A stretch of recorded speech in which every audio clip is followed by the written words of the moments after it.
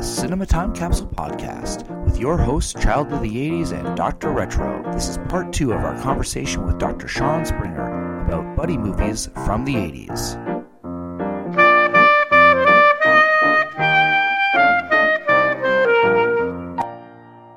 So, thank you, Professor, and we're moving on to our next film. Child of the 80s has selected 1988's Coming to America. This film is starring little-known actor Eddie Murphy, who plays Prince Akeem. Sorry, he's not little-known. He's huge at this point. Prince Akeem is set to be married and continue his lineage as heir to the throne of Zamunda, but in the final moments before his marriage, Prince Akeem asked permission from his father, King Jaffe, to travel to America to find true love and to see how common people live. Reluctantly, King Jaffe obliges Akeem as long as he takes his trusty advisor, Simi, as well.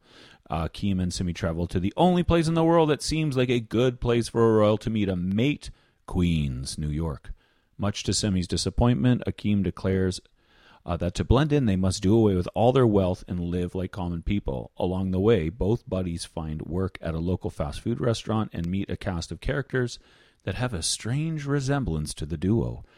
Does Akeem find true love, or does he travel back to Zamunda empty-handed? You know, I don't remember King Jaffe saying you have to take Semi. I think he just takes them. Are you sure? I thought there was a scene where he goes, Simi, go with Prince Akeem. I bet $500. And then he that said, scene doesn't and then he exist. said, "This is CNN." At that point, Luke, I am your father. So King Jaffe is played by James Earl Jones. Eddie Murphy is the lead, and I don't know at this point. Wait, and who's the sidekick? Arsenio Hall. Yeah, I don't. I was He's in the rotating dog my. That's the Arsenio Hall show. So I don't It's true. think Arsenio Hall was a big name until this point. No, I don't think so either. he was a stand-up. He Right. had hosted. He'd done guest hosting for talk shows, but his own talk show had not debuted yet. This is I had no idea that John Landis directed this film, so this is a coincidence with the two films I picked. I don't know, maybe that's my sensibility with comedy. And the writers for this were Eddie Murphy, SNL writers. So the two guys, David Sheffield and Barry Bluestein, had worked with Eddie Murphy on SNL. And what did we were talking about reviews? How did Gene Siskel feel about this film? It's a sweet, oft-told story, and Murphy and Hall add a number of very sharp supporting roles hidden by makeup to add spice to the general level of gentleness. And then I also put in, why is Roger Ebert always such a downer? He said, this plot is so old-fashioned and hackneyed and so recycled. The energy of the film is low and lethargic. Maybe he was countering Gene. It's like just you to watched a balance different it out. movie. I mean, I don't know how you can watch that movie and say it's low energy. I know. I don't know. Eddie Murphy is giving it all in that movie. He throws it.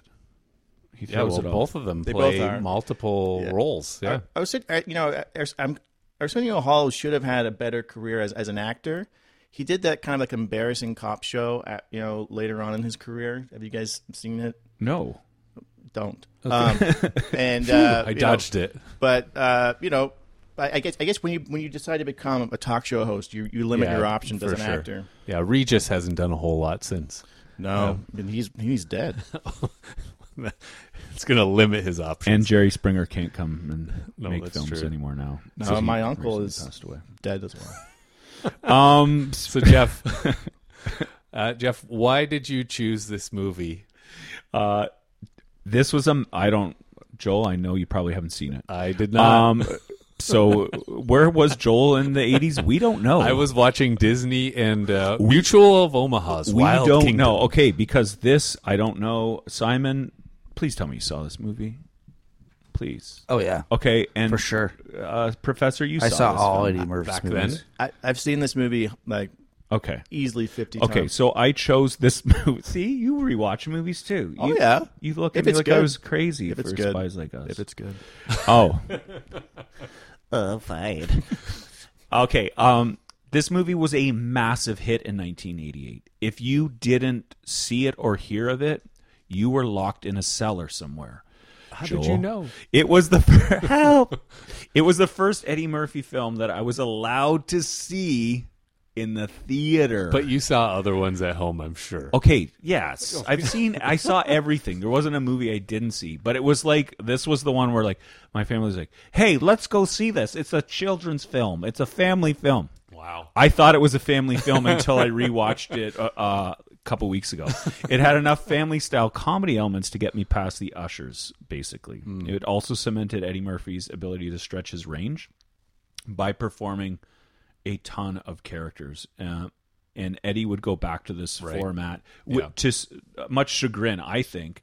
But it worked for him in this film, so he would go back to this format, and it just totally solidified him as a comedic actor that families could rally behind. Mm-hmm.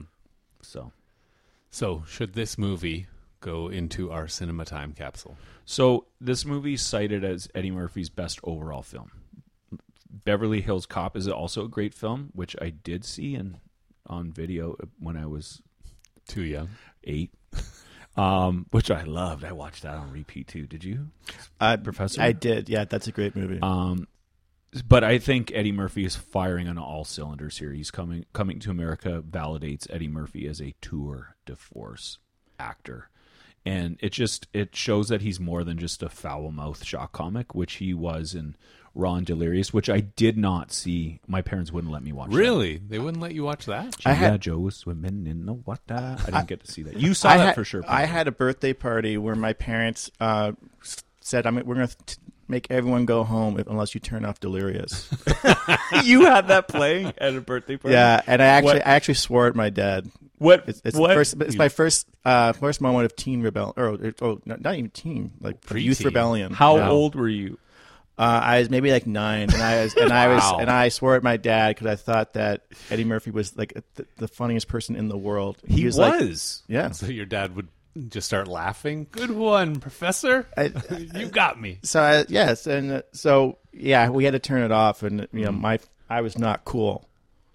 Well, in front of my friends. Well, so again, like this definitely should be going in the cinema time capsule, only because it just if any Eddie Murphy film goes in, this is probably it. I don't know.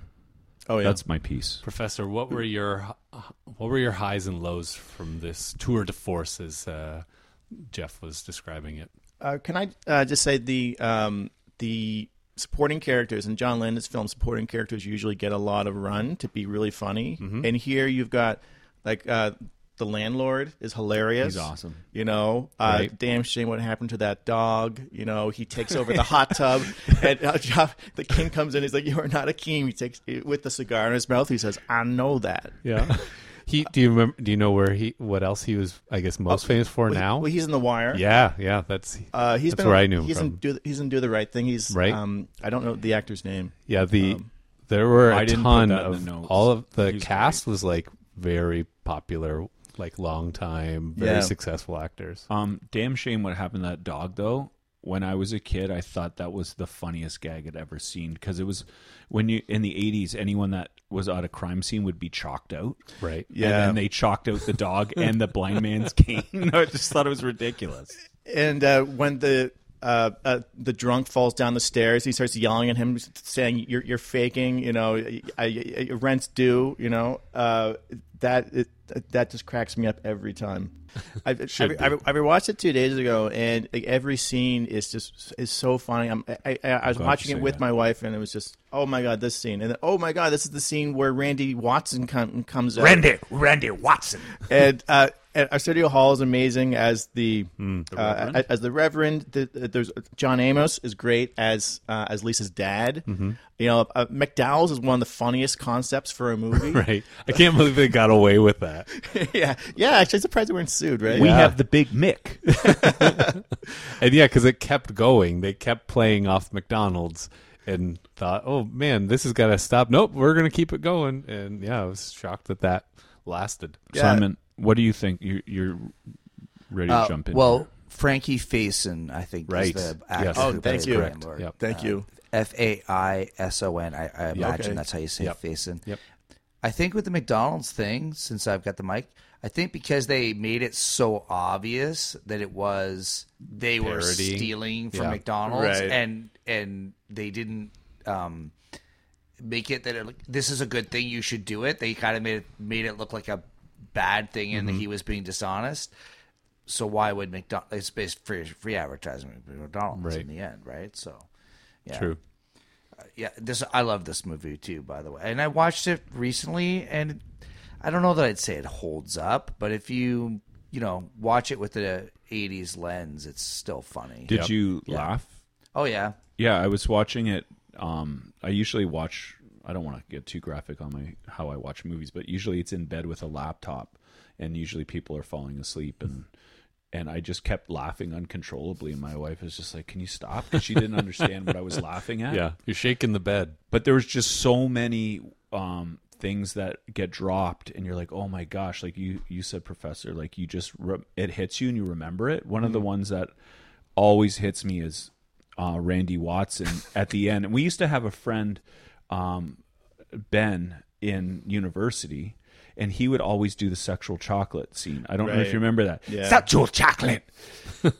Sexual chocolate. And he kept going on, and then that was the first time I've ever seen a mic drop in my life. Oh yeah, that's my first mic drop as well. Yeah, and I will still use sexual chocolate if I'm about to leave a place. I will do sexual chocolate and then drop it, and most people don't know what I'm talking about. Then you point, and then your hands turn into a fan, and you fade away. It was so awkwardly beautiful, that scene. Eric LaSalle is amazing as Daryl. He's great. When he throws his milkshake at Akeem, he's like, "Hey man, take care of this," and it goes everywhere. And it's not even a milkshake; it's just like colored milk Right.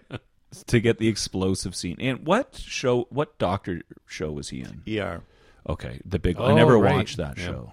It was too I highbrow knew for it was me. familiar, but I couldn't place him because I didn't watch it either. Joel, this is your first time seeing it. How much did you love this film? It was good. I think because I'm watching it, as 40 something, and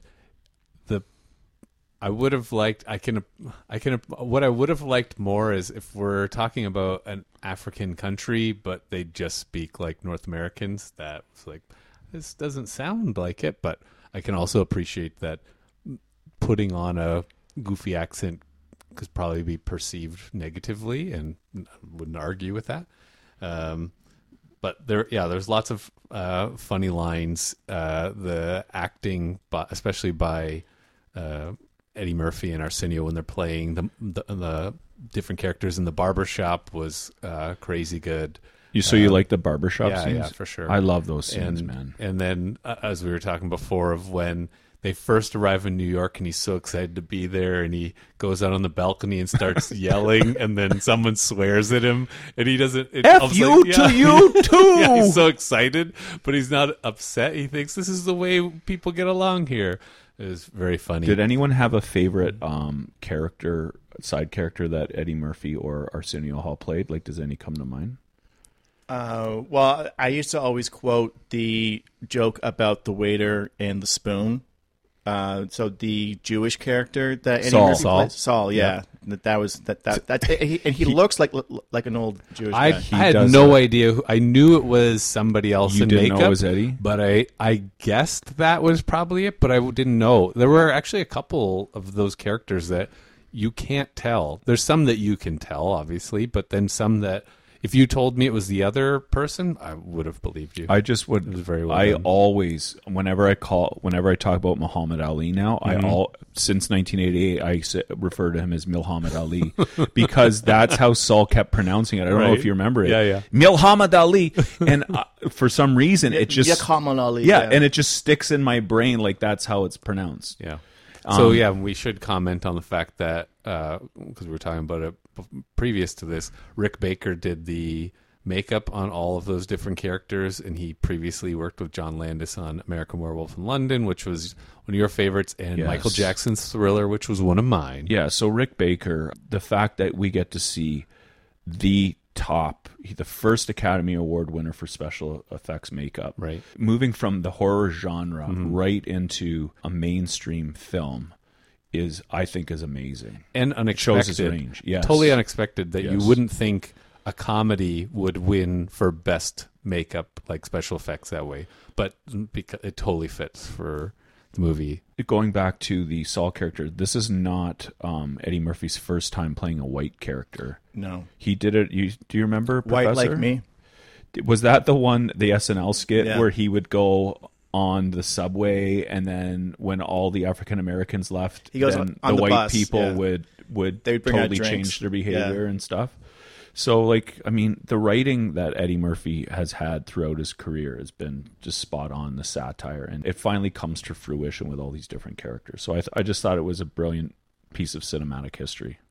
You know, there's been some kind of cultural criticism of this film because it is a fictional African country that, like, Eddie Murphy in his movies has never, not never, but often isn't, at least up until this point, in a black milieu. That he's, and this is like his first movie where he was in a black milieu, and they have to kind of make up a country for Right. him. Interesting. He's not, he was never kind of in Hollywood given kind of like a black community, whether it was an actual African community or an African American community. Mm-hmm.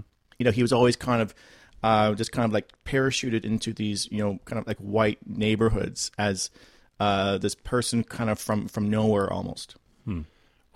Is this the first fully African American ensemble cast for like a mainstream comedy film? Because I don't know, but it was one of those things that as a kid I didn't even think about it. But looking back, I'm like, maybe this is one of the first, because the 80s is very whitewashed, right?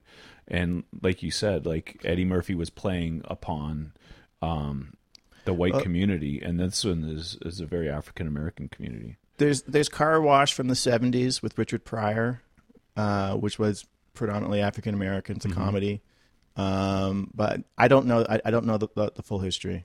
Yeah, in this movie, there's essentially, you have a black actor playing a white character. Right. And then there's the taxi driver. And Louis Anderson. Oh, yeah, and Louis Anderson. Yeah. So there's very few. And Louis is great in this film, too. Yeah, he's awesome. Yeah. Arsenio Hall, what do you think? Did he have the chops? Oh, yeah. I was saying it's too bad this was, he didn't do a whole lot more as an actor after this. I thought he was awesome. What did you think, Joel? Yeah, he was very, very good. They were a great duo together. Perfectly matched, I think. Because, you commented on in our notes about scenes where it appears that they're about to bust. Like they're enjoying the back and forth between them and the interplay. Their timing's really good. So I wonder why they never made more films together, those duos. I don't know. Go ahead, Simon. The show that the professor was referring to that was terrible, I think, was called Martial Law. Oh, yeah. Is that the one that Yeah. Arsenio was on? Yeah.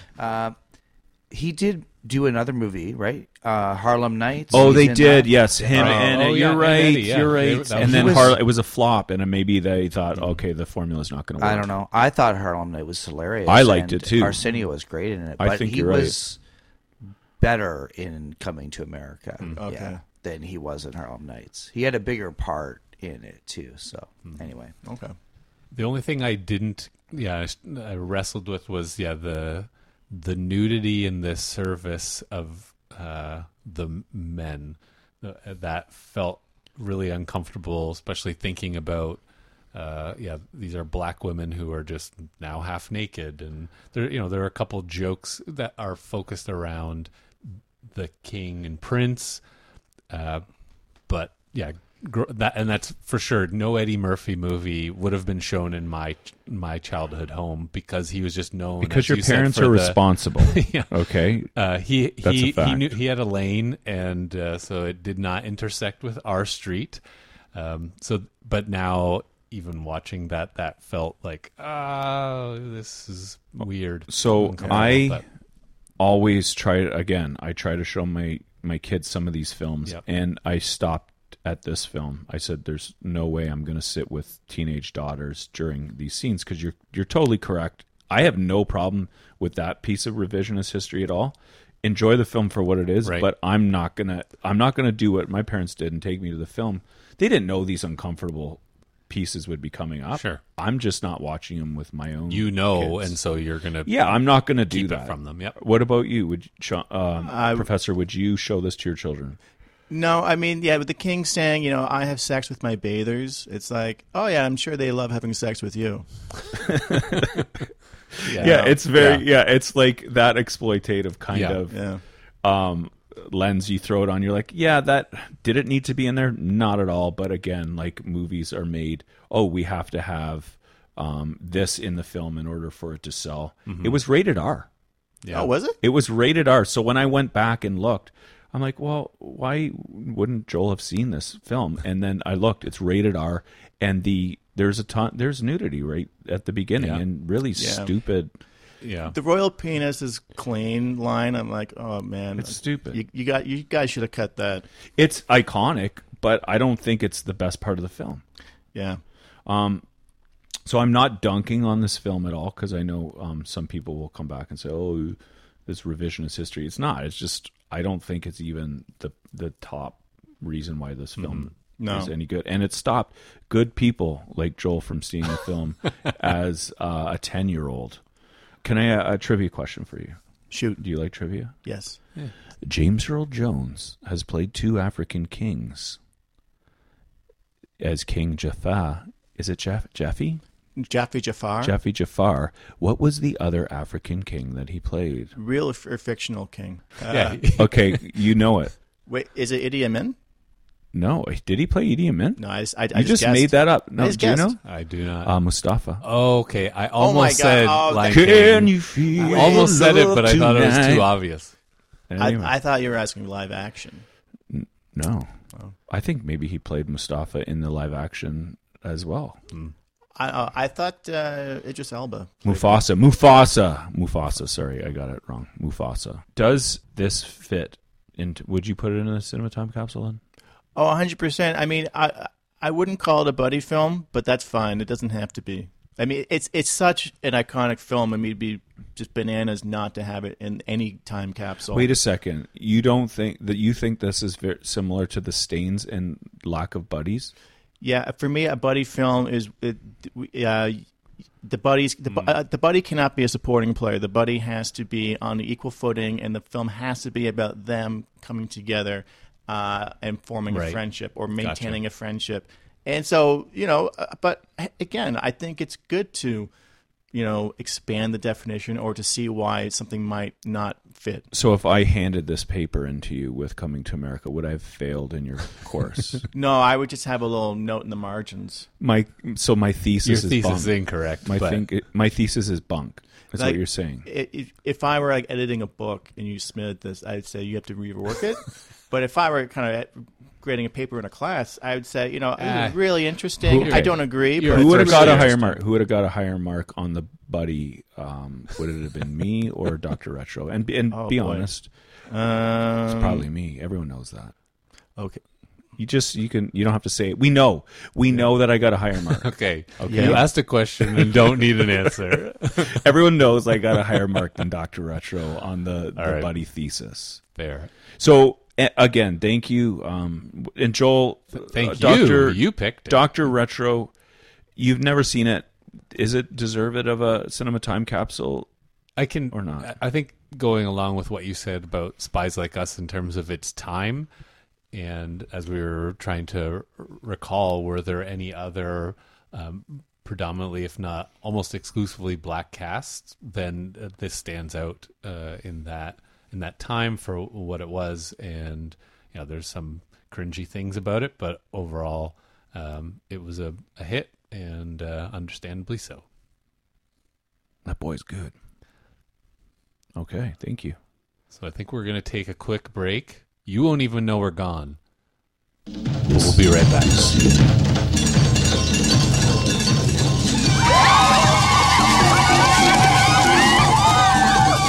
Once upon a time, in a faraway kingdom, lived a handsome prince. He was attended by devoted servants. Do you think perhaps just once I might use the bathroom by myself? Most amusing, sir. Wipers! And engaged by royal decree. Why? Why can't I find my own wife? We've gone to a great deal of trouble to select for you a very fine wife. I want a woman that's going to arouse my intellect as well as my loins.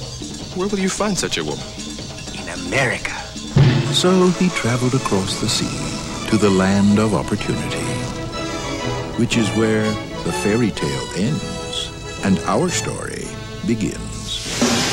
Behold, Simi, life, real life, a thing that we have been denied for far too long. We're in New York now. Let us dress as New Yorkers. I feel like a complete idiot. Have either of you ever had any fast food work experience before? Certainly not. This will be our first job in the United States. I am Akeem. It's nice to meet you, Akeem. I have recently been placed in charge of garbage. That's good to know. Oh my goodness, it is you! Greetings, Your Highness! Who was that? Eddie Murphy, Just the man I met in the restroom. Arsenio Hall, in a comedy fable of royal romance. When I look at these contestants for the Miss Black Awareness pageant, I feel good. Apparently, these are the best women Queens has to offer. Pick one and let's go home. I want to tear you apart. And your friend, too. Coming to America. Sir, I was wondering, did you happen to catch the professional football contest on television last night? No, I didn't. Oh, it was most exhilarating. The Giants of New York took on the Packers of Green Bay. And in the end, the Giants triumphed by kicking an oblong ball made of pigskin to a big H. It was a most ripping victory. Son, Yes. you want to keep working here. Stay off the drugs. Yes.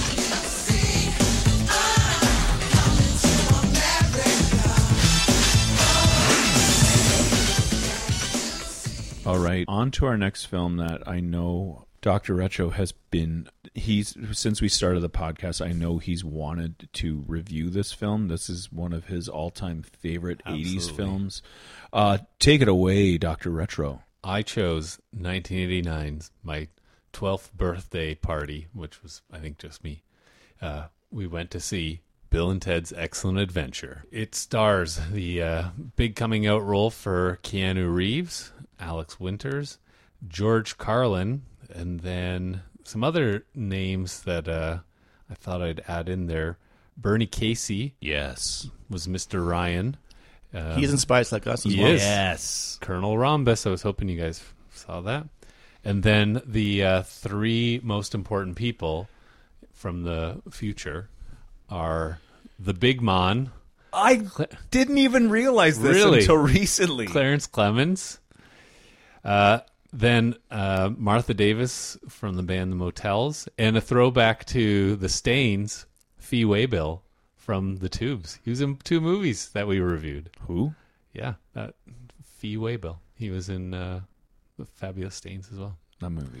I don't even want to talk about it anymore. So- Can we just talk about the movie at hand? Yes, yes. Okay, I'm getting triggered again. It was written by Chris Matheson and Ed Solomon, and they wrote all 3 Bill and Ted movies. But if you ask me, only pretend there's 2.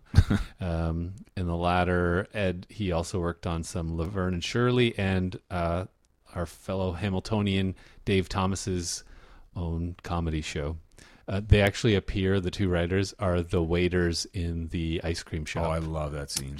Oh, that's them? Yep. Oh, cool. Okay. Iggy Piggy, Ziggy Piggy, Ziggy Piggy. It was so directed by Stephen Herrick, which who produced or directed one of Jeff's favorites, Critters, Don't Tell Mom the Babysitter's Dead, Mighty Ducks, and Mr. Holland's Opus. So the story revolves around 2 teenage metalheads in San Dimas, California, a real place, on the verge of failing their last year of high school because of their failing band, the Wild Stallions, are given a time machine that helps them make the ultimate history presentation and change the future of the universe in the process.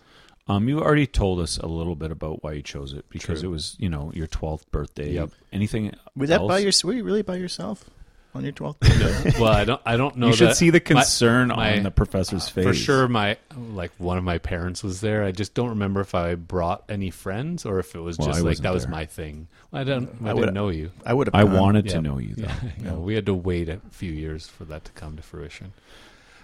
So I wasn't into heavy metal, but I loved music at the time. So it was a good backdrop for this hilarious jaunt through history with two lovable losers. To me, it's immensely quotable. I still have most of the script stored in my brain. Give me one right now. Let's see. Well, we were talking about the scene with when it first drops in. How's it going, Old West dude? Or the bar, and he's like, 2 beers, please. I'm going to test you. He didn't even card us. Yeah, we'll have to remember this place. Okay, I'm going to test you right now. How's it going, Mr. the Kid? I love when they say Mr. the Kid. I still laugh. Okay, are you ready? Yep. I'm going to test you. Okay. Put them in the Iron Maiden. Iron Maiden? Excellent. Execute them. Bogus. Excellent. Okay, you passed the Ted, test. You don't passed be dead, dude. the test. Okay, should this film go in the cinema time capsule? Absolutely. It was the first movie that came to mind when we discussed this theme. I feel like the characters are perfectly crafted and portrayed. We can't help but cheer for them. Everyone knows Bill and Ted, and they've worked their way into permanent fixtures of 80s pop culture. Is this better than The Fabulous Stains? Absolutely. Okay, drop the mic. It's a different. We're it's done. a totally different movie. Thank you. But I love it still, and it's one of the ones that when I first saw Bogus Journey, I didn't like it. It just felt like it didn't have the same feel. But then years later, when I returned to Bogus Journey, I love it now. I like it. I always liked that movie. I didn't at first, but when they're playing Battleship, yeah, like the Grim so Reaper. many fun lines. Can I share a story about Bogus Journey? Yeah. It's very on topic. I know we're not doing Bogus Journey. Not yet. But 1991. 90, We yeah, saw so it. we won't. It's out. Yep. As I've mentioned before, I used to work at Jumbo Video. True. And one day while I was working at Jumbo Video, this lady came in. She was really fired up, and she's like, I rented this comedy, and it's got all this religious overtones, and I was embarrassed to show it to my children, and I want my money back. And I'm like, all right, I guess I'll go get the manager. But like, you do see there's a picture of death on the cover, right? I don't remember exactly what happened, but I just thought, she's like, this is a light-hard comedy, and there's all this sacrilegious stuff in there. Okay, and she was all very upset about it. Anyway, so it's too bad. She didn't. Maybe she'll didn't really revisit get it it. and enjoy it. well, maybe if she thought that one was bad, maybe she's seen the third one now, and maybe she realizes Yeah. Second it wasn't one that bad. Amazing. Anyway, Yeah. There was a critic's review that I put in there. Did you see that? Yeah. You want to read it, or do you want me to read it? So apparently, the Washington Post on the theme does not like movies, at least the movies that we like. So their writer stated that Bill and Ted's Excellent Adventure is a dilapidated comedy about two of history's preeminent non-entities. To say that Bill and Ted are underachievers is unfair to all those who actually possess untapped potential. See, I like those. I love, one of my favorite things now is to go back and look. Yeah, what did they think? The intellectuals think at the Right. time. Yeah. It's, I don't know. And the movie Spinal Tap parodies like reviews and critical responses really well, because sometimes they're over. They're take themselves too seriously. They're a little bit pompous. Yeah. I think critics don't like it when they're not in on the joke. So they're like, we don't know people like Bill and Ted. This is ridiculous. And it's like, well, you're not in high school. Like, you're not going to know them. And you did know them. You've just forgotten. Right. So I think when they don't really realize that we're kind of, having fun with Bill and Ted. They're like, you think these people are smart and interesting. Well, they're not. And I bet there is a world in which some folks move where film is meant as a serious venture and commentary on social life and issues. So that there's probably folks out there who comedy seems flippant and immature and should not exist. When I was rewatching it, I was actually prepared to have like a big critique about how this was like a this was a bad movie because it really was the downfall of civilization, where history just becomes about having famous people around. So I was then at the book report scene. They actually do know something about these people, and actually Freud is like psychoanalyzing them, and Freud makes some good points. Freud says that your father has a fear of failure, and he's transferred all of his hostility onto you, Ted. I was like, oh, that's Freud isn't like kind of just a famous person. He actually has interesting things to say, and Bill's like, I have an Oedipal complex, and Missy kind of winces at that. Yeah, and so I thought that the film actually, in the end, wasn't just, hey, look at these famous people from history. Isn't that cool? But they were actually interesting, and they actually had historical value as presented in the movies. In the movie. Yep. I think I was exposed to a lot of history through this movie when I was a kid, and I didn't know a lot about these. I didn't know about Froude. Right. I didn't know about Socrates. You would know that. Now, upsettingly, when I went to university and referred to them as Socrates and Froude, it kind of impacted me at the beginning. You get a note in the margin. I did. I did, Professor. Jeff, and you said that Caesar was a salad dressing dude. Yeah, so for even the way they misplayed those things, I thought brought more attention to the historical value because remember when they're like, is it George Washington had wooden teeth, chased Moby Dick, and then they're like, what did he say at the Hall of Presidents? Oh, I got it. Welcome to the Hall of Presidents. Like that was their best effort, was coming up, with simple things or total misunderstandings of who these people were. And then you're right at the end, which does come a bit out of left field, but it implies, I guess as they're traveling through the circuits of time, they're talking about stuff because then they are presenting them in a closer to accurate position rather than the goofy presentation earlier in the movie. Yeah, they actually have read a bit about these people. I mean, they're not talking to most of them. Most of them can't speak English, and that was always the hard part, is how do you get everyone to come into the time machine with you when you don't speak their language? And how do you get them, because they abduct all these people, and then after they're abducted, they kind of join the Borg, and they're part of the Borg, and they're very happy to be part of it. Yeah. But we don't know how, Genghis Khan suddenly is very happy to be going and doing this. Well, he got fed. What was the line? Didn't they lure him with in? a Twinkie? With Genghis tongue. Oh, the Twinkie, right. And then I think they said that, remember when they got Socrates, and then they're in medieval England, and then they're like, Billy, you were dealing with the oddity of time travel with the greatest of ease. Something like that. He just adjusted very quickly to being somewhere else in time. They're all very excited to be part of this adventure. Yeah, well, it looks amazing. Yeah, I think that's the thing. This is a total romp, and time goes so quickly in the film because it's action upon action, and the fact that they just weld together different times, and they do it perfectly. This is before CGI, and yet the sets are beautifully done. And the special effects are considering the time, going through the circuits of time. Yeah, the animation is really, gorgeous. really good. Yeah. They do a good job of creating a story out of what you would, based on a summary, you would think, so they capture these famous people, and then they go and do their book report, and that's the story. And then Napoleon kind of becomes a major subplot because he goes missing. Deacon. Yeah, because Deacon takes him out, then he goes missing, and then he has fun, at the water slide, and then they would arrest him at the mall. I love that subplot. I think that the way that they kind of keep it in the present time, based on that subplot's brilliant. And when he goes to Waterloo, and I just thought, home of the most excellent water slides. It's how perfect. People say it's dumb writing, but it's no, it's brilliant. spot on. But actually, I think most viewers wouldn't capture. No, wouldn't see Waterloo, Waterloop.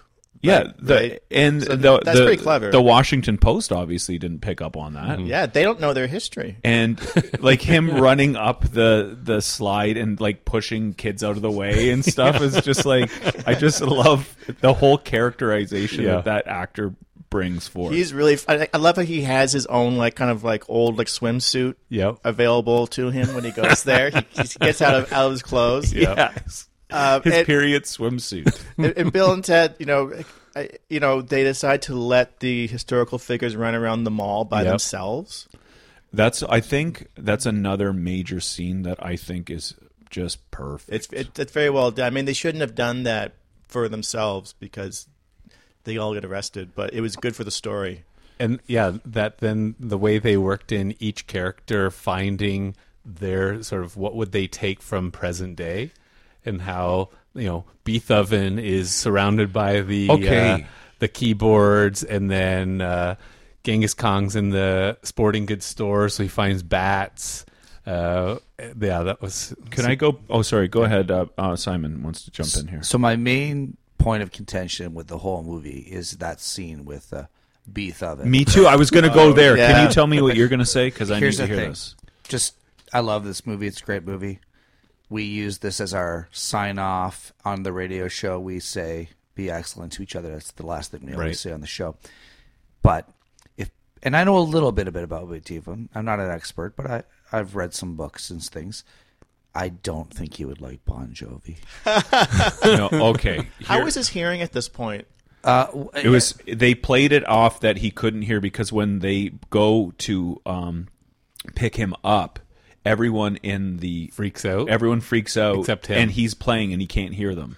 But then he can hear in the mall. Yes, then he could. So there, yeah. Well, okay, and to be fair, Beethoven's hearing, when he first started losing his hearing, it did come and go.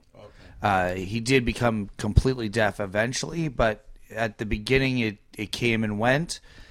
He kept hoping to, he had good days and bad days, just like everybody else, obviously. So, yeah, that's not completely inaccurate, but also every other Beethoven movie, the same thing happens where he can conveniently hear for this dramatic scene, but later on he can't. So they're not alone in that inconsistency either. So that scene upset me because I thought it was not on point, because if a dude that looked like Beethoven sat in on a bunch of synths and crushed it, and there's a crowd going bananas, the clerk's going to stop him and call the security. That's baloney. That's free advertising. Yeah. It's like a massive hit. So I thought, there's no way. I was surprised about that. He got upset and got security. I was angered by it. Yeah. But I wasn't angered when Genghis Khan started smashing stuff. I would have been like, we got to get this guy out of here. That was wrong. Oh, but Joan of Arc leads the workout. But she ended up assaulting the lady, so she threw her off the stage. Yeah. She did deserve to go to jail for that. Yeah. And what did Billy the Kid and Socrates do? Other than try to pick up 14-year-olds. Yes, maybe that was it. That's all you need to do. Yeah. That was illegal. Even back then. Yeah, so that's why they got thrown in jail? I don't remember. I don't know that I can't remember what exactly, but they were all there and they did together, unsavory so, things, yeah, but probably. Beethoven did not do something unsavory. Well, the professors pulled up the scene, so Billy fires a gun, and so does So the mall cops throw them all in jail. Yeah. It's an important plot device that needed to be there. Mm-hmm. Yeah, because I remember when then they used we'll just go back in time and leave the keys. It's genius. That was actually, I thought that was really clever writing. I guess I always thought that if it were me, I would always forget to go back in time later, so it wouldn't have worked. You still have that ability, yeah. But I would just be like, we already got it. I'm not going to do it. A funny quote I read that Keanu described the special effects. So in the phone booth going through the circuits of time, he described it as a death ride canoe from the worst carny ride you've ever been on. He said it was terrible. Really? That's what makes, I think, again, those 80s movies just so much more dynamic, because you're not playing... on a green screen exclusively. Well, it's like you can easily make a time travel movie now. Like in the late 80s, that would have been hard to do, I think. Yeah, they're actually risking their lives for real. That's exciting as a viewer to know.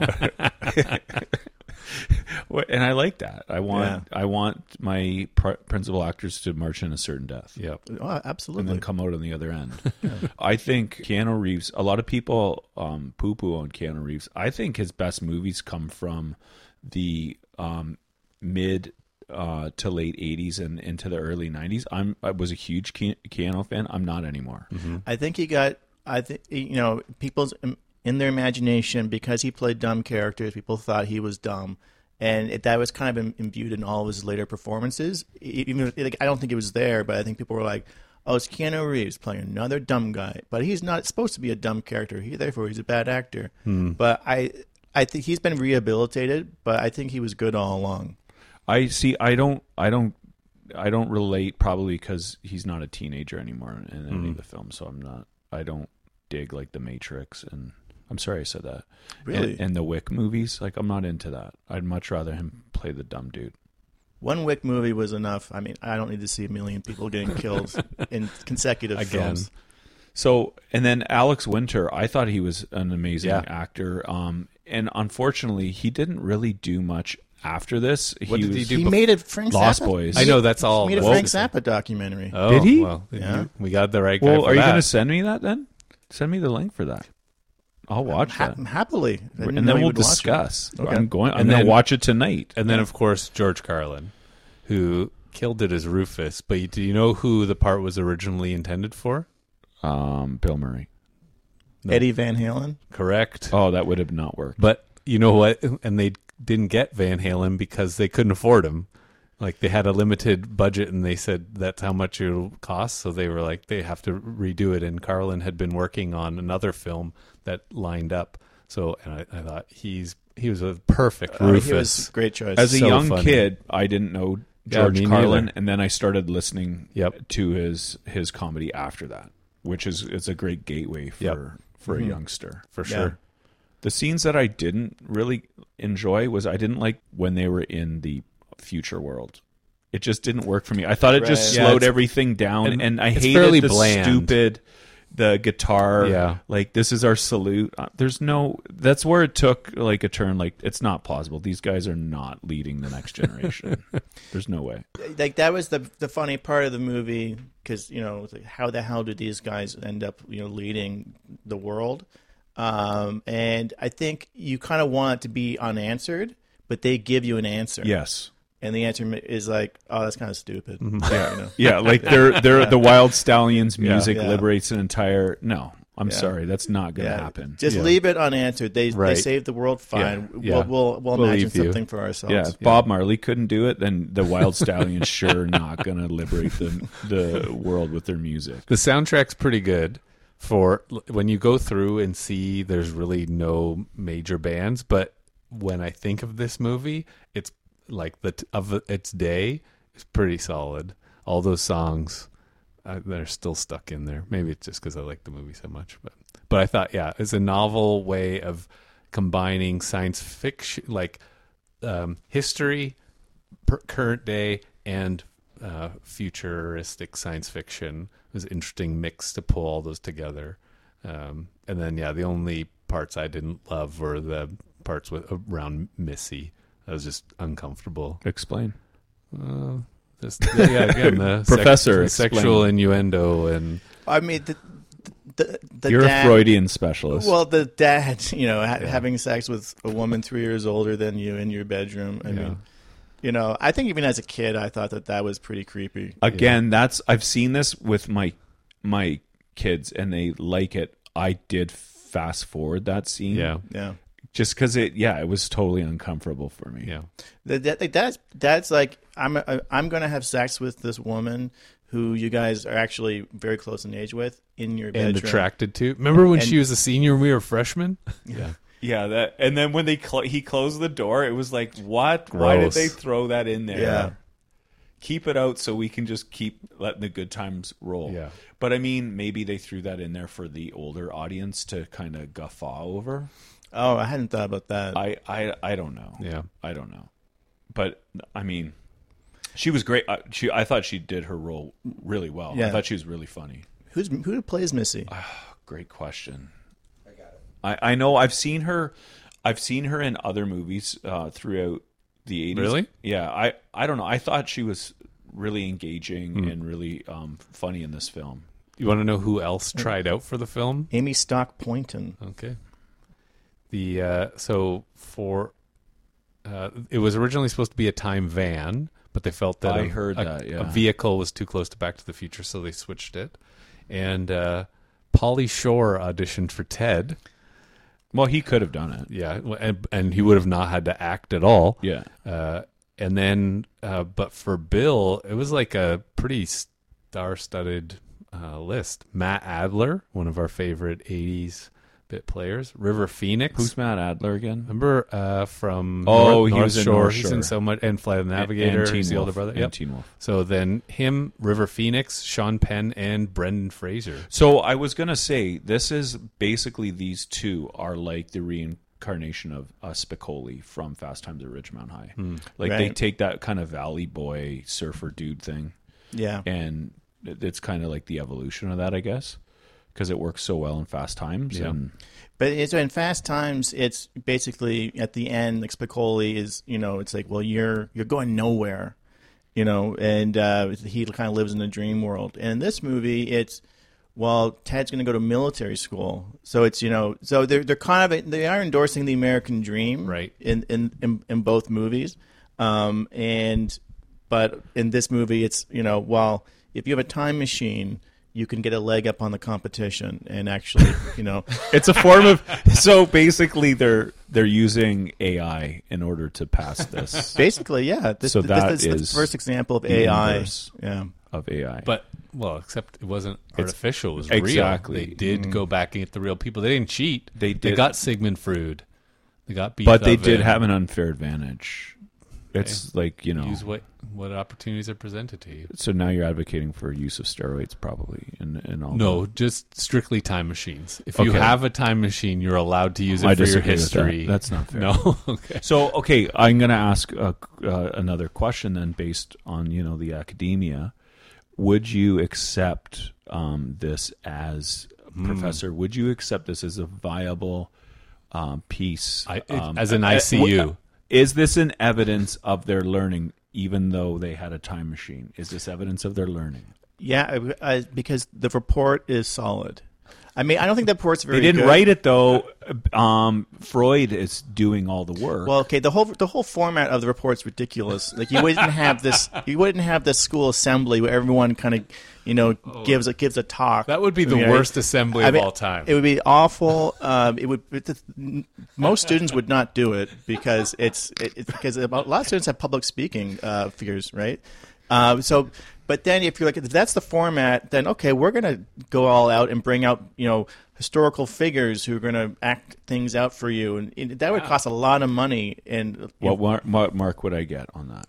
You get an A+ because you put a lot of work into it. But what if you found out that I didn't do any work? Had only invented a time machine. I didn't even write the script for them. They just talked because that's who they were. Would I still get the marks? Because I need to know this.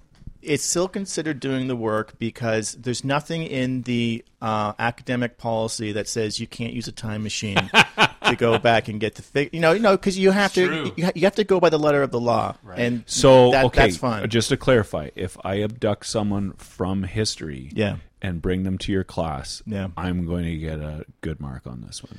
If you know a bit about them and can talk about them at some length, yes. Well, this is good news. And so now that we've had this discussion, will it be in all future syllabus for you that you cannot develop a time machine and bring in past personages of historical significance?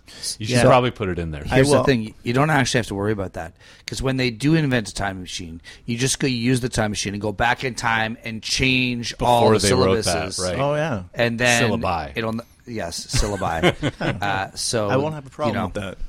Yeah. Then it won't be. You don't have to worry about it. Basically, it's a problem for the future. Yeah, it's true. And it'll be solved in the future.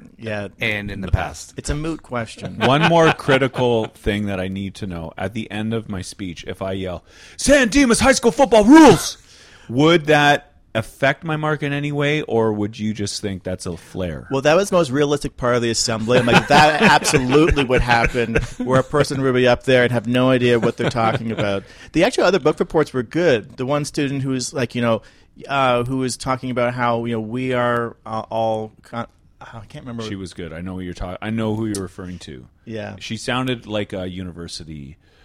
It sounded like a dissertation. Yeah, she was kind of she was talking about how she was making kind of a Marxist argument about how people are consumers and zombies nowadays. Yes. And so no one would give that speech, but everyone would give the San Dimas. What did he say? San Dimas high school football rules. Maybe they would give that speech in university and then not in high school. Would you put anything in the margin with that last statement, or would you just be like, "Here you go. Here's your C plus. Here's your C plus."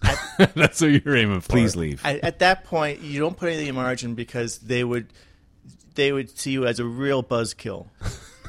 No, obviously it's inappropriate. So you're going to look like those Washington Post critics if you're like, "This was inappropriate." Like, of course, it's inappropriate. You didn't need to comment on it.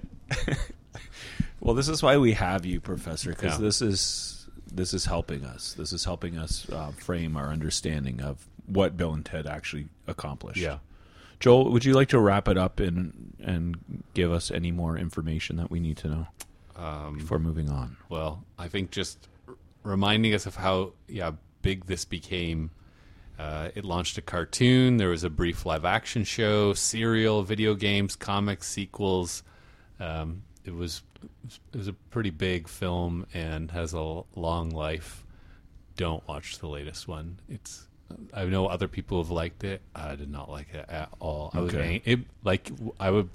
pulled a Jeff. I felt angry watching it that I spent money on it. Okay, but part 1 and part 2.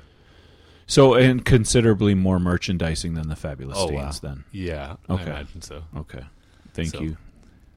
Point taken. Now, a motion picture so grand, so magnificent, and so vast, it spans 7,000 years. No way! Yes way! But it starts with Bill. I'm Bill S. Preston! Who was Joan of Arc? And Ted. Noah's wife? We're in danger of flunking most heinously tomorrow. A force from the future. Can we go anywhere we want at any time? You can do anything you want. Is putting history at their fingertips. Let's reach out and touch someone. They're traveling through time. How's it going, Royal Ugly Dudes? Put them in the Iron Maiden. Excellent! Execute them. Bogus. How's it going, dude? Spectre, stay Olea. And they're making a big impression. Historical babes. Now they're home. Everybody get together, remember who your buddy is. To trash the 20th century. You got a live one here. Keanu Reeves, Alex Winter, Napoleon. We're from history. Billy the Kid. Oh my God. Joan of Arc. Sigmund Freud. Tell me about your mother. You a musician? Beethoven. Genghis Khan! Abraham Lincoln. Party on, dudes! Socrates. George Carlin. We're history. If you guys are really us, what number are we thinking of? 69, dudes! Bill and Ted's Excellent! Excellent! Excellent Adventure. Party on, dude. Okay. And for our last film, number 6 on the list, we are throwing it over to the Professor. I'm very excited to be talking about this next movie, Planes, Trains, and Automobiles. It was one of my favorite movies growing up. I loved rewatching it. I hadn't seen it in a long time, and I thought it held up very well. Stars Steve Martin, John Candy, written, directed, produced by John Hughes, who's known more for his teen comedies, but this is I think this is his best movie. I would need to go through all his movies to say for sure. This is a movie that begins on Tuesday before Thanksgiving. In America, they celebrate Thanksgiving on Thursdays. Correct. And when basically Friday too. Yeah. Like they do it right. It's their one long weekend a year they get. So Americans smush their holidays together because Thanksgiving is like the end of November, and then we gotta meet for that, and then they do Christmas as well, only a month. So they save their two big holidays for the very end of the year, which is strange. But it's Tuesday, Thanksgiving's 2 days away. Neil Page is trying to get home. He's played by Steve Martin. He needs to get to the airport, and he tries to get a cab, but trips over a trunk owned by Del Griffith, who then steals the next cab that Neil hails. And Neil has actually paid money for this cab already in order just to get the privilege to hail it. Then on the plane to Chicago, where they're both trying to go, Neil must then sit next to Del, who removes his socks and shoes and will not stop talking. When a snowstorm forces the plane to land in Wichita, Kansas, Neil could not find a hotel room, so he and Del wind up sharing a motel room. Del goes to sleep in near tears when Neil, exasperated by Del's slobbery and sinus congestion, rants about how boring his new roommate is. And Steve Martin gives a very long speech about how boring Del is. He really digs into his character. It's quite mean. And over the next 2 days, they try and fail to get home by train, bus, taxi, and car rental before finally hitching a ride with a trucker. Neil never actually gets into a taxi, but he tries to get into one and gets knocked out by the by the attendant. In the end, though, Neil discovers why Del is so desperate to make a new friend. And what prompted you to choose this of your two films for our theme? Well, I'm a massive Steve Martin fan. I've always loved his stand-up comedy. I loved his early films. I can't say I'm in love with his career really since the early 90s. Really, for the past 30 years, I don't know if there's been that many movies by him I've liked. But I think this is one of the few movies that works as both a story and as a vehicle for his talents. I think the movie has a gay subtext, which I don't think gets talked about a lot, but I think these are two guys who you could easily read it as they fall in love with each other, and that because the movie is really, to me, really interesting because you don't really know why they decide to hang out in the end. To me, it's like they imply it, but I think it's unanswered. So I thought that was really interesting. Like, you're not even sure if Steve Martin likes his wife. Like, he's never home. We get lots of shots of him thinking about her, but you don't even really know. And John Candy's wife has died. I think it's John Candy's best movie. It's very funny and touching at the same time, which is what you really need with a buddy film, where you really want these guys to be friends, and you want them to get together, even though the majority of the film is them arguing. There aren't many moments where they seem to actually like each other, except when they're in the motel room near the very end.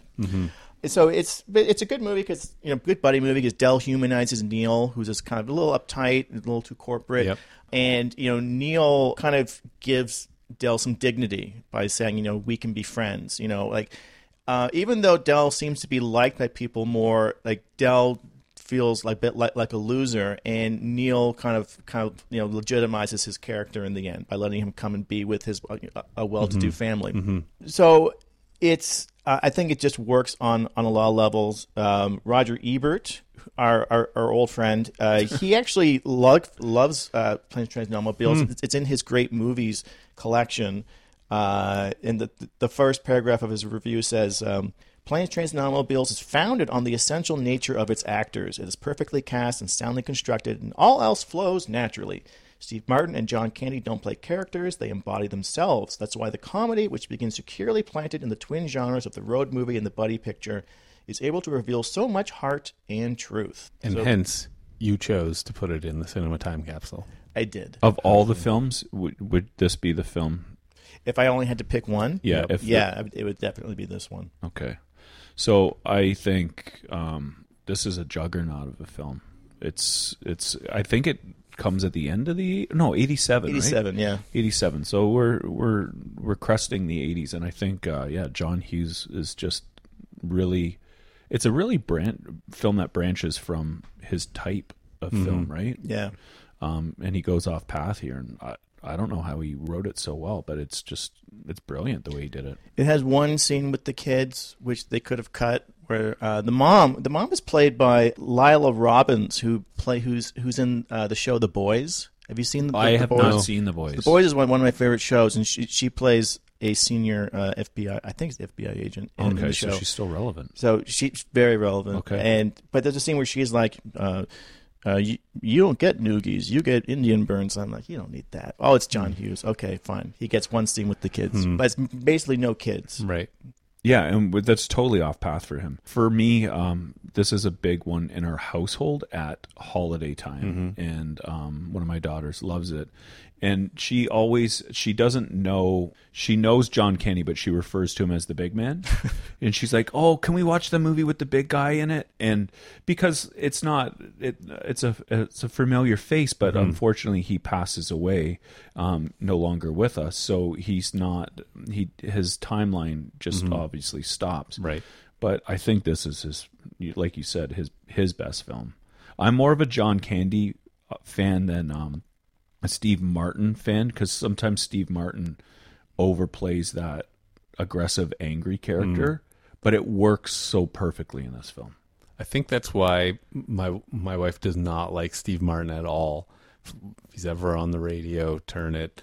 And I got her to watch this, and she, after an hour, she said, I don't want to watch anymore. And so I finished it, and then I realized, because I would be the same, that I enjoy John Candy. He's more engaging and lovable than Steve Martin. But it's like the last third of the movie, it switches, so that's where you get to see Del for who he is. Neil realizes how he's behaved and what might be going on for this guy who's helped him out. And then it becomes much more pleasant and enjoyable, where then they start being more human and kind, or Neil does anyways. So I told her, you got to watch you left during the angry part where nothing's working out, which is setting up, like, it's funny, but I think if it just ended and they were angry, that wouldn't be a nice movie. But we love it so much, I think, because the two, as you described at the beginning, they recognize what each other brings to the table and what they appreciate about the other one, even when they took it for granted. And certainly the story of Del is just sad, but yeah, it makes him who he is. And then we all we would probably be Neil to anybody like that, and then hope that, if I learned that about the person, maybe I would be more open and accepting of Del. Mm-hmm. There's Joel. You sent us the deleted scenes, which were released on the new Blu-ray that came out last year, and the deleted scenes have tons of footage, mostly from the beginning. Right. The vast majority of it is before Steve Martin goes on his rant about how boring Del is, and most of that footage totally justifies the rant. Yes. Like Del goes through his wallet, he steals money from him. The bathroom being a disaster. Yeah, and like Del coming in and like flossing his teeth while Neil's trying to have a shower, and like you see the beer cans explode on the bed. I mean, it's explained. And there's a scene where he starts smoking in bed, and eating chips. Remember the beginning one when he's smoking and eating a hot dog? That's one of the all-time great cinematic pieces that we've never had a chance people to didn't see. know. I think if it had existed, they just heard about it. So with this new release, he's got a chili dog.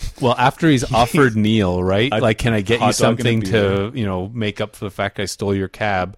And he just says no, and then eventually he gets his own chili dog. He's got the cigarette. He's got the chili dog in the mouth, and he inhales the cigarette, and then multiple times bites into the hot dog, smoke billowing out of his mouth. And his nose, It's one of the all-time great scenes that we didn't get to see. It's so disgusting. But then it continued. I can see why Hughes cut it. Yeah. Because then the kidney bean falls onto his shirt. And you can awesome. see it didn't play well, because he kept losing it, and John Candy had to really work it. But John Candy does not break character, and he makes that scene work. But there's too much. Well, but that was a fascinating thing about reading it, that they said that the original cut was 4 hours long.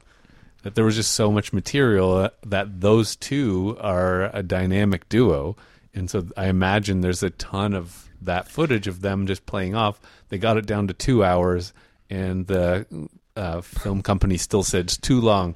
No one wants to see a 2-hour comedy. Get it down to an hour and a half. So then, all these deleted scenes that have come to light now explain so much of the movie that you couldn't figure out before, or things that you saw.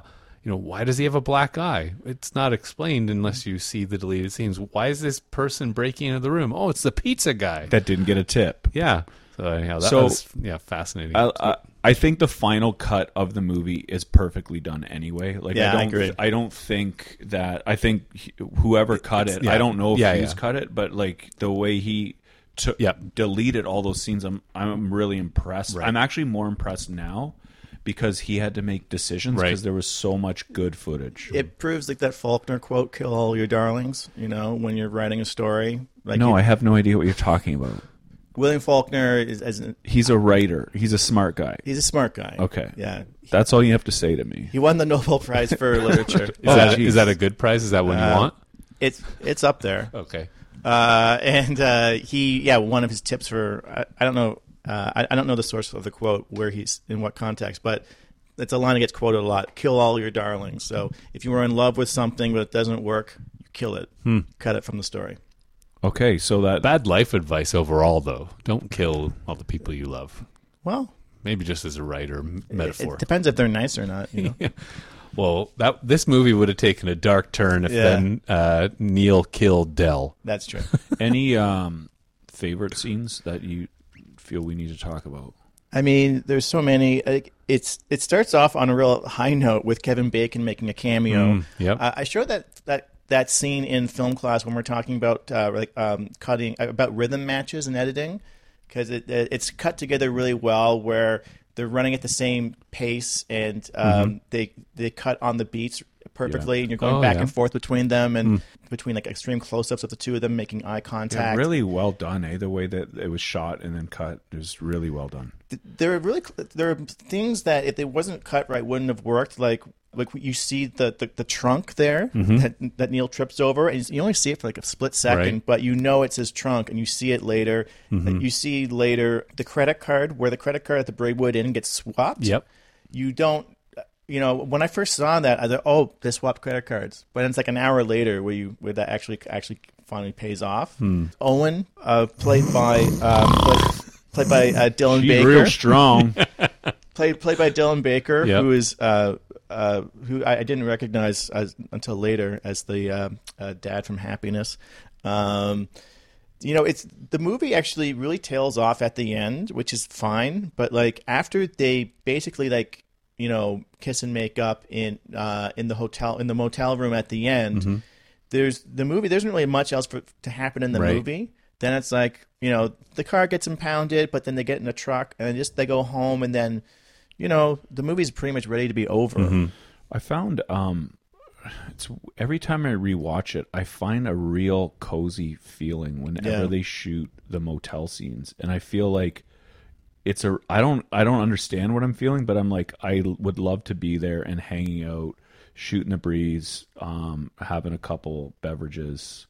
And I don't know. I think that they show that there's an intimacy between the two of them, and it feels cool when you're just watching the motel scenes. There's not much happening, but I like those scenes. Yeah, it's the first time, especially in the second motel scene, that Neil Page loosens up. Because one of my favorite scenes is the scene on the bus where he sings 3 Coins in a Fountain. Yeah, and everyone stops. And so so to get a sense of like his lack of kind of warmth and spirit, it's like, so you're here surrounded by lots of people. They're riding the bus. They just want to have fun. They're not snobs like you. How are you going to connect with them? I'm going to sing 3 Coins in a Fountain. And then Del Griffith connect with them right away. Right. He's the everyman. The everyman. He's got his finger on the pulse of humanity, right? Yeah. And so finally, after kind of putting Neil Page through hell. And, you know, he does put Neil Page through hell. Look, he rents a car. Oh, my He rents a card with his credit card. It's his fault completely that the car gets destroyed. He throws a cigarette in the back seat. He's the one who lets his jacket get hooked on to the seat. Yep. He doesn't wake up Neil Page when he should have and said, "Look, can you help me?" Really, when the first hand went down, he should have woken up Neil and said, "Look, I need help. My hand." So he doesn't do that. Car goes off the road, leading him to go back, going the wrong way.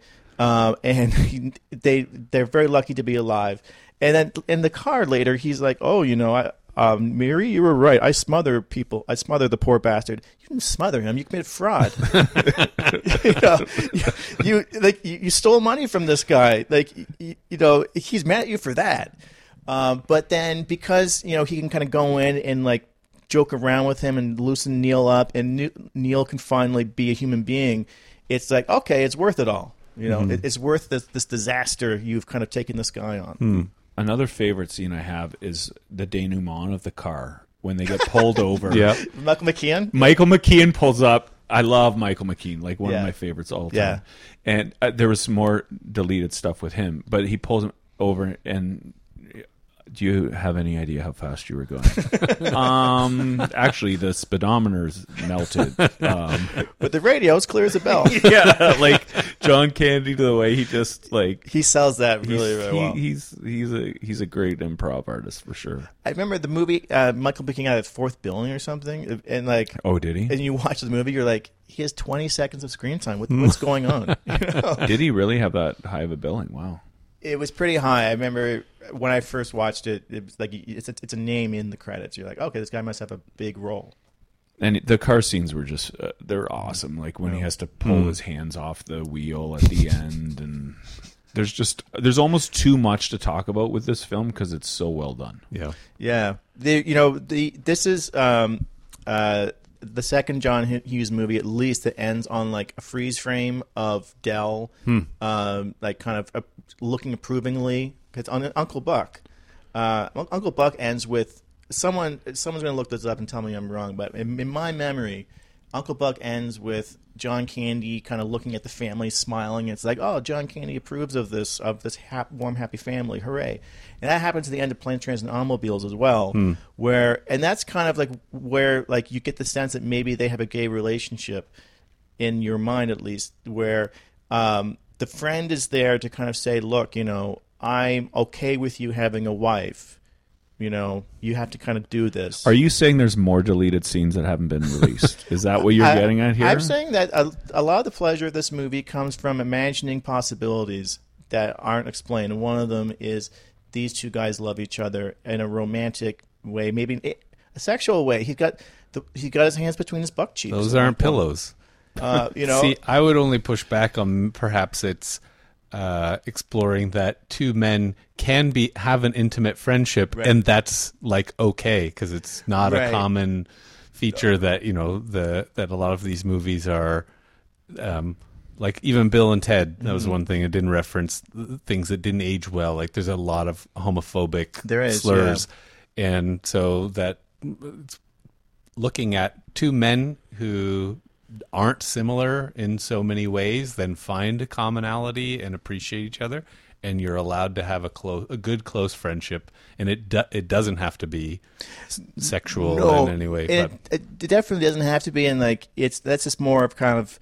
I think it leaves the Freudian in you is exploring. I think you can imagine it at least. You know, maybe that's if you want to. It says more about you as a viewer than anything about the movie. If you imagine possibly, that, yeah, right? Yes, but sure. But you know, I thought that was interesting. But yeah, like these two guys want to be close, and but also John Candy as the kind of the everyman who you know is the most humane of everyone. He kind of looks at you at the end and says, "I approve of what you have."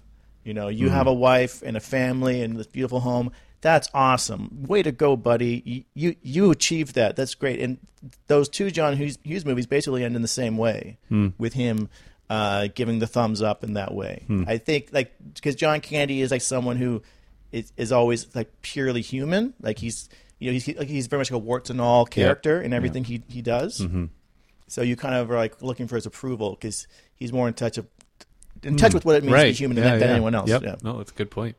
And is that his real mustache? Is my question. He doesn't have a mustache in many movies. I think in Who's Harry I follow Crumb, his he has a wife on mustache. Instagram. I wonder if she would answer that. I'm gonna ask. I think she'd be disturbed if you asked that. Maybe. But I just kept looking at his mustache and thinking that can't be real. It's although I guess it's so uncommon to see him that way that maybe that's why it looks fake because that's not the image we have of him. Anything else before we wrap up Planes, Trains, and Automobiles? This is a good 80s movie too because it is, ascend up a bit of the corporate world, where Yep. This is kind of the era of this of the rise of corporate culture, and Neil Page is very much a part of that, and he's kind of become a bot. And he needs the human being who's the man on the street, the salesman. I guess that's the one maybe criticism or critique I have of John Hughes is that as a 80s kid and as an 80s teenager, I have no connection with 90s teenager. I've got no connection with that corporate kind of inflated economy that is like ubiquitous through Hughes films because it's all like high level wealthy people. Yeah. So like that whole scene with Neil in the boardroom and stuff like that. Yeah, I didn't understand that lifestyle anyway. Yeah, I mean that it is a strange thing that Neil Page. You don't know how long often he sees his family, but once a month, maybe. I don't think they say, but that's like kind of just a thing some guys do. And it's like, well, that's what you do if you want to, get ahead in the corporate world, and like that is bananas. Yeah, and maybe that's a subtle reference of he's made to sit through nothing, right. Like there's literally nothing happening, and misses his flight, which then leads to this whole chaos experience. And why? Because of that. That was what prompted it, but it brought the two guys together. Yeah. And we're grateful for it. I am. Can I give you one trivia question? I like trivia questions. Yep. Kevin Bacon makes a cameo in this film. What film did John Candy make a cameo in for Kevin Bacon? Home Alone. Oh, for Kevin Bacon, you said? Bacon. Oh, sorry. I answered it before you even finished the question. When he was Gus in Home Alone. Going once? Was it She's Having a Baby? Ding, ding, ding. Yes, he's at the end of that film. I don't remember. I just know They're that... going over names. They're going over names for babies. Oh. And then he comes on and gives his idea of names. Like as himself? It's like, it's John Candy. Hey, what are you doing here? Kind of like that, Okay. yeah. Yeah, so it was like a scene at the end. Good job. I'm impressed. That's the only Kevin Bacon movie directed by John Hughes, I think. Exactly. So I didn't even Nailed know it. that was You right. nailed it. Okay, that wraps it up. We're going to take a short break. We are going to tabulate the votes. Who do you think won? What do you think won? What do you Planes, think won? Trains, and Automobiles. What do you think won? Bill and Ted. Yeah, for me, it's between Coming to America, Bill and Ted, or Planes, Trains. What are you saying? What do you? I think the Stains are going to win. Take it away. I'm going to say the Stains didn't get one vote. In the 80s, the underdog always wins. So That's a good point. I think that you can't count them out. The stain is a stain on this podcast. Anyway, we'll be right back after this short break.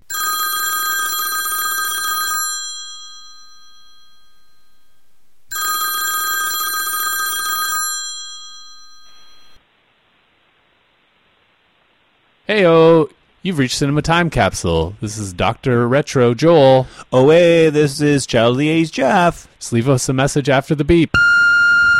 Hey there, Cinema Time Capsule. This is Mark from Mark and Simon Soundtrack Show on Indy 1015 in Hamilton. So thank you very much for asking for my feedback on what happens to be one of my all-time favorite movies, and that would be Bill and Ted's Excellent Adventure. A lot of people love this movie, and for no particular reason. It's silly, it's dopey. It's about two morons who find themselves trying to travel through time to complete a history report by kidnapping a significant people, historical figures, and hilarity ensues.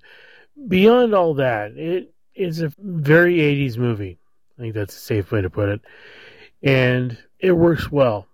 Mostly because, and this is why it is one of my favorite movies, is that it has a great philosophy behind it. Be excellent to each other. And I think we all can agree the world would be a better place if we were all just a little more excellent to each other. Yeah, hi, Cinema Time Capsule. My name's Rochelle, and I am calling to complain about your choices for the upcoming Buddy movie showing. How exactly is Coming to America a buddy movie? If you were going to pick a Eddie Murphy movie, the obvious choice is Trading Places. Actually, there is no other choice. I mean, sure, Dan Aykroyd and Eddie Murphy took a while to become buddies in that movie, but when they did, obviously you made a mistake here, and I think it needs to be corrected immediately. We are back with the results. Thanks to everyone who voted, and we're excited to tell you how these rated. I'm going to start at the top with the number one film. Oh, I have no idea. The Fabulous Stains. And how many votes did it get? 100% of the vote, Jeff. Yeah, 100% of nothing is nothing. How many votes did it get? I want you to tell everyone right now. Okay, so we're starting at the bottom. Here's a film I never saw before, and I picked for a film. Talk about buddies. We already established why. Okay, and... Okay, so... And 100% of people are in agreement with you on this one. Yes. Go ahead. We had a fairly a smaller turnout this time, so obviously, one of the films has to fall off. Okay, so that was the one. And how many votes did it get? Well, let's move on to fifth. So 100% of you agreed that it gets no votes. Did it get 0? It got 0. Jeez. Why are you upset about that? Oh, it's a good film. I think someone should show it some love. Yeah. Okay, so in the independent music these, category, it will do well. Yeah, of these, it made sense why. Okay, it didn't really fit. I did my best. I feel vindicated. Anyway, moving on. Okay, so in fifth place, because if you don't get a vote, you don't really get a place. So fifth place with 4.2% is Ishtar. Okay, that's. I mean, it was coined the worst film of the 80s. Yeah, it's an acquired taste. I will say that. Yeah, it's dangerous business. So I'm okay with that. I'm glad it got some traction. Right. So then in fourth, 8.3%, Spies Like Us. Okay, so that it not doubled. Yeah, I mean that's where it should be. I know for a fact Dr. Marco voted for it, so I feel vindicated on that. I knew it wouldn't have that much because it was it's very topical about Cold Wars and stuff. Okay, fine. That's literally good. Cold Wars. Then in third place, 10.8%, Coming to America. I'm surprised by that. I thought that would be higher. Mm-hmm. I thought that could have gone neck and neck with Planes, Trains, and Automobiles. So we're down at 2. Okay. Yep.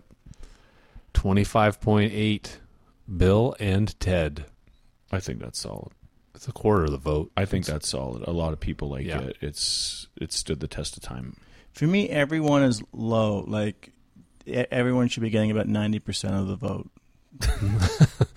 Weren't you a mathematician in university? Apparently, didn't you not. get a math degree? That's why he swithed to film. That's right. This guy's ridiculously smart, by the way. It's sick. So, okay. So the winner, with 50.4% of the vote is Planes, Trains, and Automobiles. That is like a runaway. A majority. Wow. So I don't think we've ever had a guest on that has won the Cinema Time Capsule. Actually, this breaks your streak, I think. I always pick the top-rated movies, but not this time. And I would like to congratulate you, Professor Springer, for having the pulse. Thanks, child the pulse of retro viewers. Yeah, I got my finger on the pulse of today's old people. Old people. Today's old people. Are your fans all old? Well, no, there's some young folks. We've got some young folks. Yeah, Boulanger's. Oh yeah, we have some children that have called in. Yeah. Okay.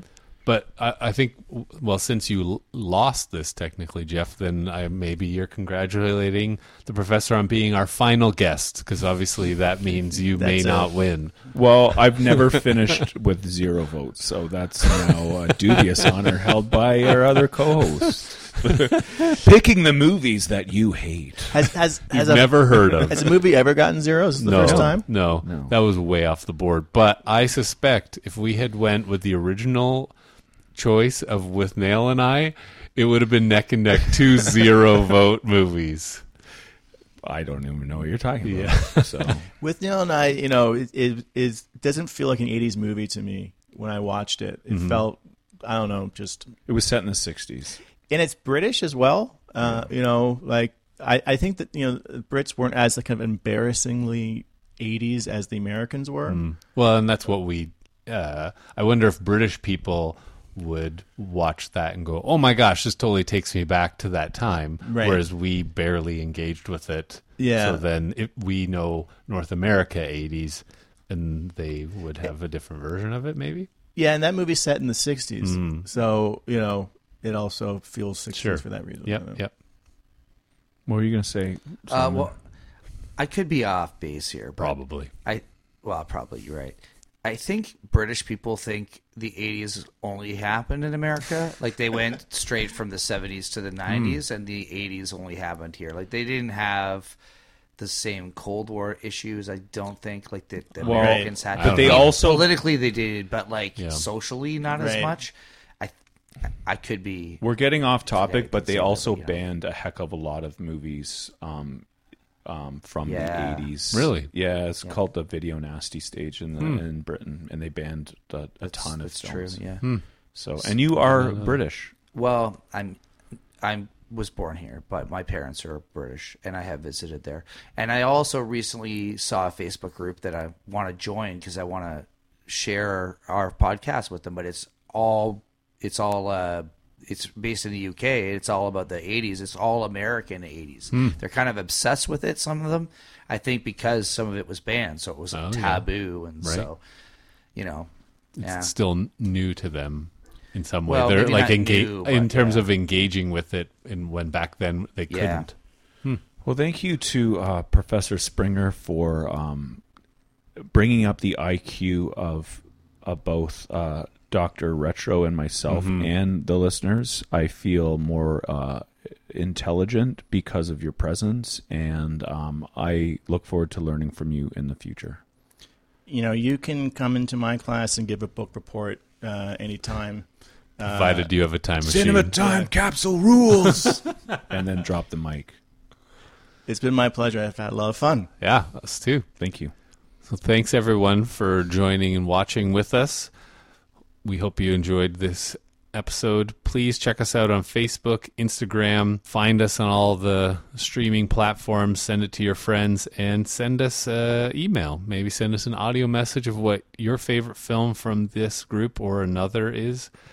You can always message us at cinematimecapsule@gmail.com. So until next time, we'll see you at the movies. During holiday travel, some people get delirious.